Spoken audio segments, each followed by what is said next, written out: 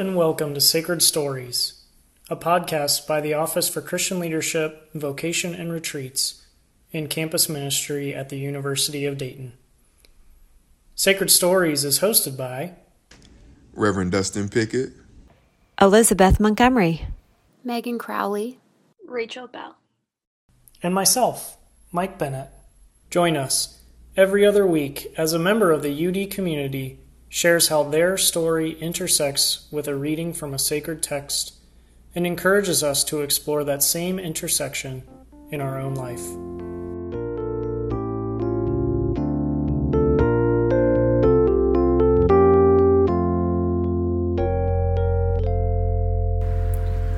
For this episode, we will have Gabriel Gaius Baude, Senior Mechanical Engineer major with a minor in Africana Studies from Columbus, Ohio. Gabriel serves as President of BATU, or Black Action Through Unity, Vice President of Alpha Phi Alpha Fraternity Incorporated, and I am proud to call him both my mentee and fraternity brother. Gabriel, thank you for being with us. Peace and love, family. Wellness amongst everybody. My name is Gabriel Gaius Baude. To reiterate, I'm a student at the University of Dayton, majoring in mechanical engineering and minoring in Africana Studies. This is my senior year. I will be graduating May 2021, so I am pretty excited about that. My heritage resides in Yoruba, Nigeria. I was born in Alabama, raised in Columbus, Ohio.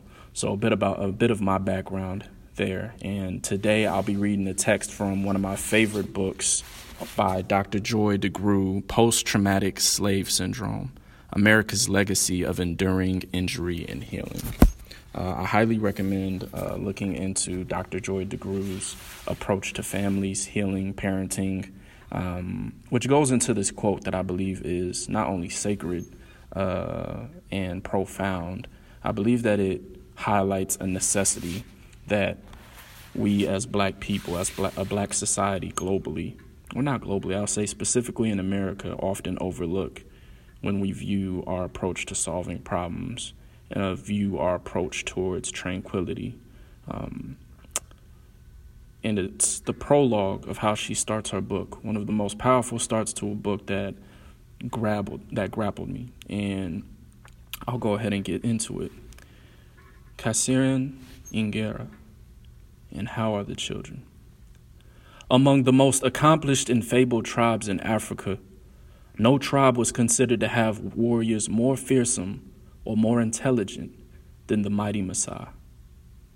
It is perhaps surprising then to learn the traditional greeting that passed between Maasai warriors, Kasserine Ingera. One would always say to another, it means, and how are the children?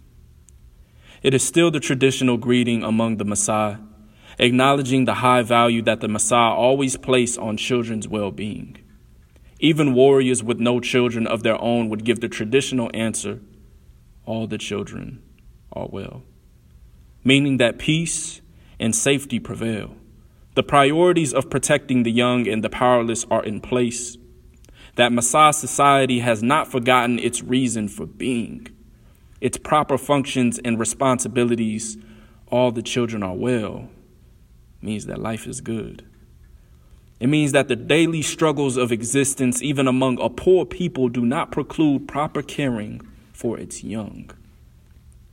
I wonder how it might affect our consciousness of our own children's welfare if in our culture we took to greeting each other with this same daily question, and how are the children?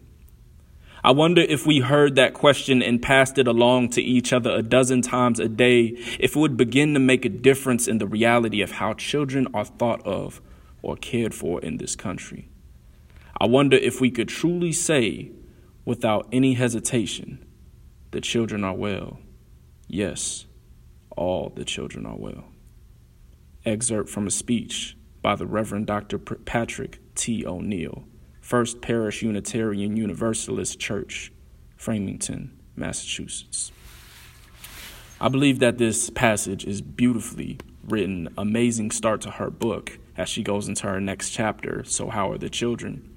She dives into that psychology as well as circumstantial and that the circumstantial condition and behavior. I believe that this is important because we often ignore the children.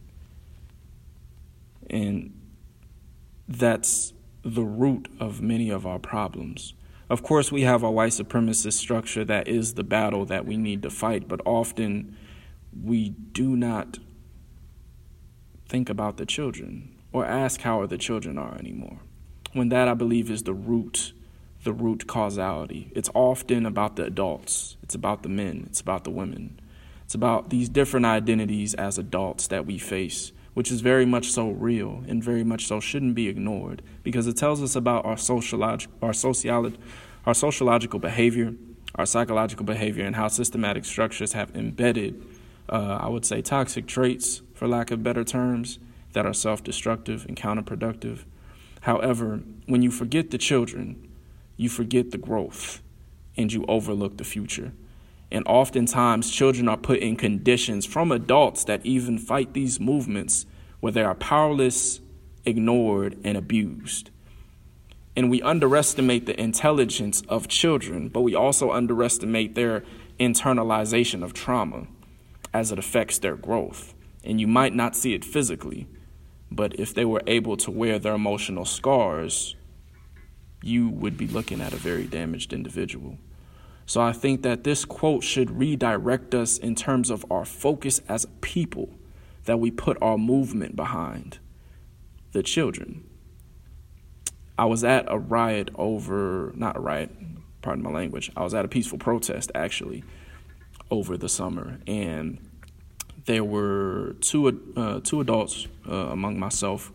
There was a black man and a black woman, and they were arguing. They were arguing about this being a peaceful protest, and the lady was forward pro-riot. Let's tear this up, which is completely understandable. But seeing those two argue in the positions of power and responsibility that they had, I looked in front of both of them, and I looked down, and I saw a small, probably about 5 to 7 year old boy. I'd say even 4 to 6 year old boy. And I had to stop them, and I said, look in front of you. Look in front of you. One, if we tear this up and the police do get violent and the boy is hurt, whose responsibility is that? See, we often forget about the children. And in our midst of arguing and being combative, we often ignore how that encourages the people that are looking up to us, seeing two people that should be loving each other arguing. Not to say circumstances are invalid or one should hold their tongue or protect another person's environment or mind in jeopardy of their own peace, but responsibility is something that I believe we have abandoned and need to redefine and come back to anew, because the children carry the burden once we leave, and sometimes carry the burden sooner than that because we can't handle it ourselves, and they'll have to live after us, God willing. So I think that when it comes to redefining our movements, redefining our structure and our psychology, much therapy needs to be done within us as a community. Much needs to be done within us as a community. I won't say that statement as if it is light, but I will ask to think about that question that starts off this fantastic book. And how are the children? How are they really? There's broken homes that many children are coming from. Some overcome struggle, but how are they really? Was everything perfect? Was it a perfect story that was just motivational from start to finish with a happy ending? The reality is it's often not. Not to say parents aren't perfect or imperfect, but we need to look at things a little clearer. We need to look at how we represent our children and how we care for them, because they're often not cared for and ignored when it comes to our movements as Black people, and they are essential to us moving forward as Black people. So I'd leave that because I believe that's a sacred text, even if it's not in religious scripture. And I wanted to share that. I wanted to share that because it resonates with me and my passion to liberate all black people from this white supremacist structure that has globally affected black society. And the children are not exempt from that liberation. They are, matter of fact, critical and key and essential to that approach, because if we ignore them, we often can ruin their lives, which is detrimental to us and our future of blackness. I guess that's what I'll leave you with. I appreciate this opportunity. Once again, this is thought, opinion, as well as something that I truly trust and believe in. Willing to have a conversation about it if there's anybody that may disagree or may agree. I'm hoping that I could provide some perspective, as well as hope that it doesn't just stop at the conversation, because much more action needs to be done. So, thank you.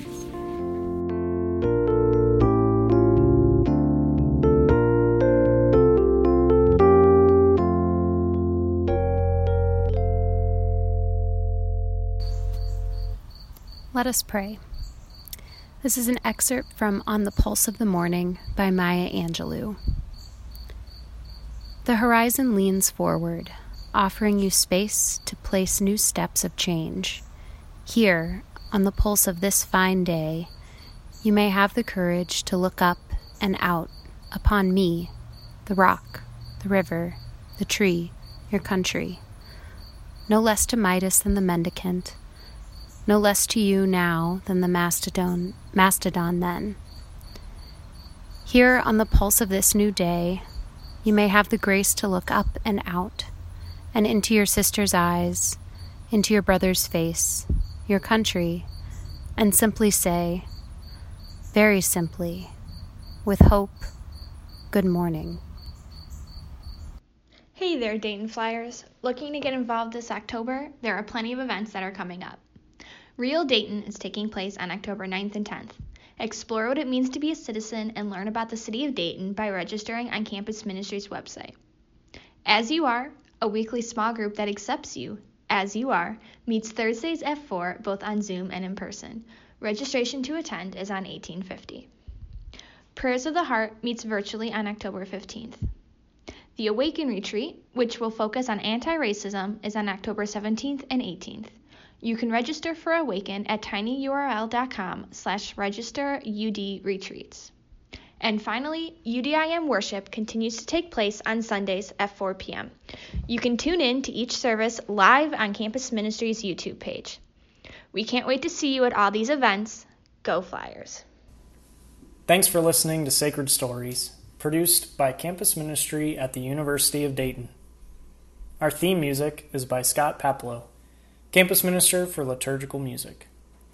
We hope this and future episodes help inspire you to explore the sacred experiences and intersections with your own life journey.